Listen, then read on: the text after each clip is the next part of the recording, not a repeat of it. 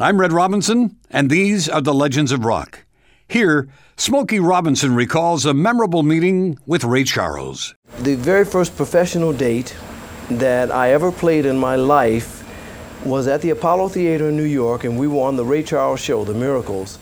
And when we got to New York that morning for the rehearsal prior to the show starting, we didn't have formal arrangements, you know, right. So we got there, and Ray Charles wasn't there yet, but however his band was there because they were going to play for everybody on the show, and the manager of the Apollo Theater, and everybody was livid because we didn't have arrangements, and they said we didn't know what we were doing, we were unprofessional and so on. So of course we were only like 17, we didn't know the first date. So Ray comes in, he said, "What's going on?" They told him what was happening. He says, "Is there anybody in the group who knows the songs?" I said, "Yes, I know the songs." He said, "Okay, come to the piano." He said, "Can you play them?" I said, "Yes, I can play them, you know," so I started playing them. He said, "Move over." He sat down on the piano. He said, "I want you to sing it while I play it." He starts playing a song, I start singing. He says, "Okay, trombones, write this down." Ba ba ba ba ba ba ba. They wrote that down. Trumpets, play da da da da da da da. They wrote that down. Saxophones, I want you to play ooh ba ba ba ba ba. Did a whole arrangement on our songs right there at the rehearsal hall that morning. He's been my man ever since. I mean, that was wonderful. And he deserves the title of the genius. It's not just a... Absolutely. You know, everybody looks up to him, Smokey, and they look up to you too. You know, I don't know how many times I've watched the 25 years of the Motown get together. I don't want to call it revival because revival sounded like something died. It never did die. And so reunion, I think is the right word. And also the Apollo. And one thing I noticed in looking at those shows, and you must be flattered by this, all your peers are there, and there's some special place for Smokey Robinson. Because I guess your early roots with Motown, what you've done not only as a singer, but a songwriter and arranger. How did you feel about that outpouring you got that night? It really makes me feel good. I feel very good about that. I feel very good about my life with Motown. I feel very blessed because I've gotten a chance to live my life doing something that I absolutely love. And it makes whatever the hard part of it is much easier. I think that when a person gets a chance to live their life and they're doing daily something that they absolutely love doing, then it's a blessing. And very few people get a chance to live that. And I feel very fortunate that I have. And you were in the right place at the right time with the right talent. No question about it. I booked in for a telethon we hold here last year. I booked in a lady that I've been so fond of for so many years. She's so shy. When I met her, I couldn't believe it. Mary Wells. Now, you had a great experience with Mary Wells, one of the first Motown hits. Was it not My Guy? No, that was... one of the first. Yeah, it was one of the first hits, but Mary Wells was my first female artist that I had free reign with, you know. And I love Mary. I see her a lot of times now, you know, and we talk about the old days. In fact, at one point we had talked about even getting together, doing some new stuff. But it was really wonderful working with her, and she was always kind of an inward kind of person, you know. But in the studio, she's out, you know what I'm saying? She comes right out, and it was great fun working with her. But wasn't Shop Around really the first one that started? Did I get a little confused there? Was Shop Around with you and the Miracles? Wasn't that the first? Yes, it was. It was the very first one that got the ball rolling really for the Miracles and of course for Motown. We had other records out at Motown before that time.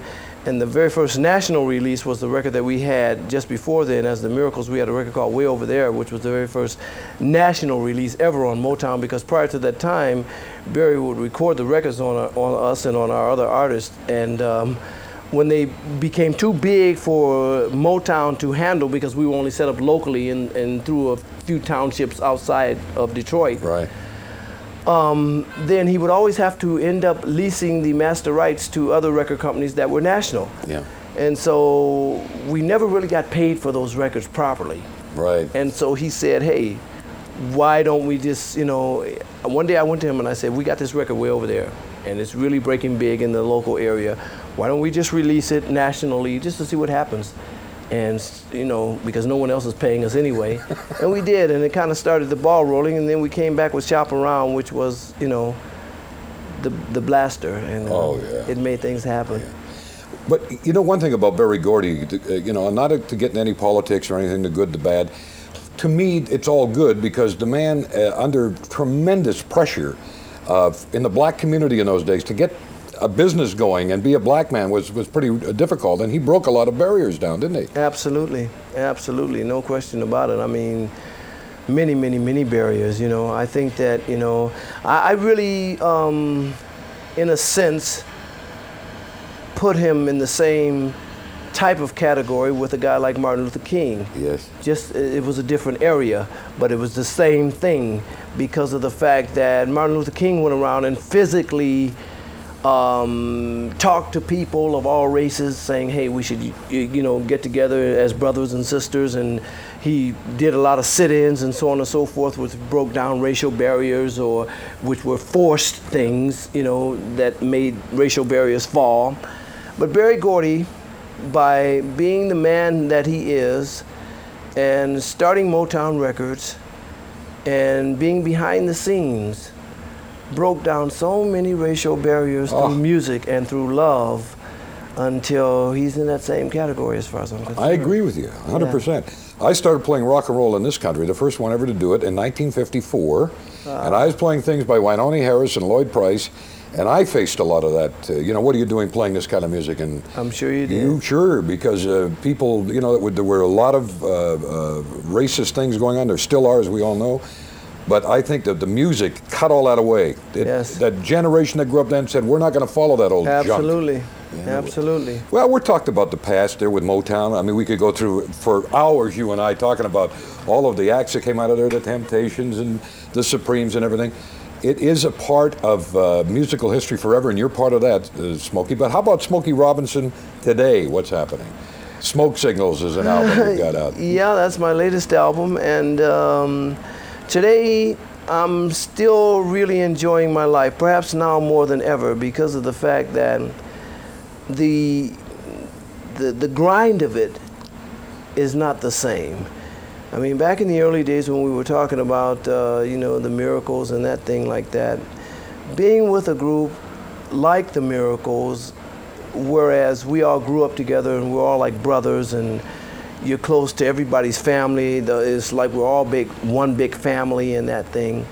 I felt very obligated to be on the road 95% of the time because that was the basic income for the other guys in the group. And rather than them waiting for every 6 months to get record royalties and that thing, that was their basic income. And when we were off in Detroit, I was a vice president of Motown Records, so I had money coming in from that, and I was also, you know, in the studio with other people like Mary Wells and people like that. So I had some other side income coming in, whereas that was their basic income, so it kept me gone most of the time. Now, my son, who was just in here, he just turned 18 years old. He was born in 1968, and my daughter was born in 1970. And when my kids were born, it changed my whole outlook about the thing because I did not want to be gone all the time like that. I didn't want to be gone 95% of the time. I wanted to know my kids and have them know me. So therefore, I left the group. And I was like just being a vice president for about 3 years there, and that drove me totally up the wall, you know, because my first love is show business. You're a performer. So, and when I finally got back into this and I could do it freely, you know, like I could say, okay, I don't want to go out for 5 months and be at home and that thing and not worry about, well, I'm keeping income out of these people, and, you know, it's a wonderful thing. It is absolutely a marvelous thing, and it's a wonderful life, and I enjoy it so much. I really am having a great time, like I said, a better time than ever, and I'm loving what I'm doing, and even in the studio, I mean, there's another kind of joy happening in my life right now, a joy that I've never ever known, and it's great. You're extending yourself, you're reaching out and trying different things. I think that's wonderful. Because so many people, not a lot, but there are some who kind of sit on the laurels where you're taking the risk of experimenting, and I admire that. I think a lot of people in the business do. Well, I don't ever want to just sit around and do nothing. You know, I think that would, in other words, I tried that. I tried that when not necessarily doing nothing, but I tried being inactive when I left the Miracles. Like I said, for 3 years I was there, and my job was originally my office at Motown as a vice president. When I was made vice president in 1963, it was to induct new talent into the company, and all the talent that came in through the 60s was signed in through my office and so on and so forth. When I retired from the Miracles in 1972, and we had moved the basic operation from Motown to Los Angeles at that time. When I went to live in Los Angeles, Barry told me, he said, look, he said, you and I are best friends, and I've known you forever and ever, so I want you to, your office is going to now be the financial depot. And what happened was, all the incoming checks that we had for people paying for things, with the exception of record sales, came through my office. All the outgoing checks, including the payroll checks, I had to sign them and review who we were paying and why we were paying them this instead of that, and so on and so forth, and signing the payroll checks. And when I first started that job, my signature was elongated. I would write my name, William Robinson Jr. You should see my signature now. I mean, it's a scribble. But by the time you've signed 1,000 checks, man, you know what I'm saying? So that was really like some sort of demise for me, trying that. So I don't ever want to try that again. People say, well, you're going to retire again? Not till they put me under. You know what it is? The business side is what you were doing, but the creative side was screaming to allow you to create again. Isn't that right? Absolutely. Right. Smokey, nice talking to you.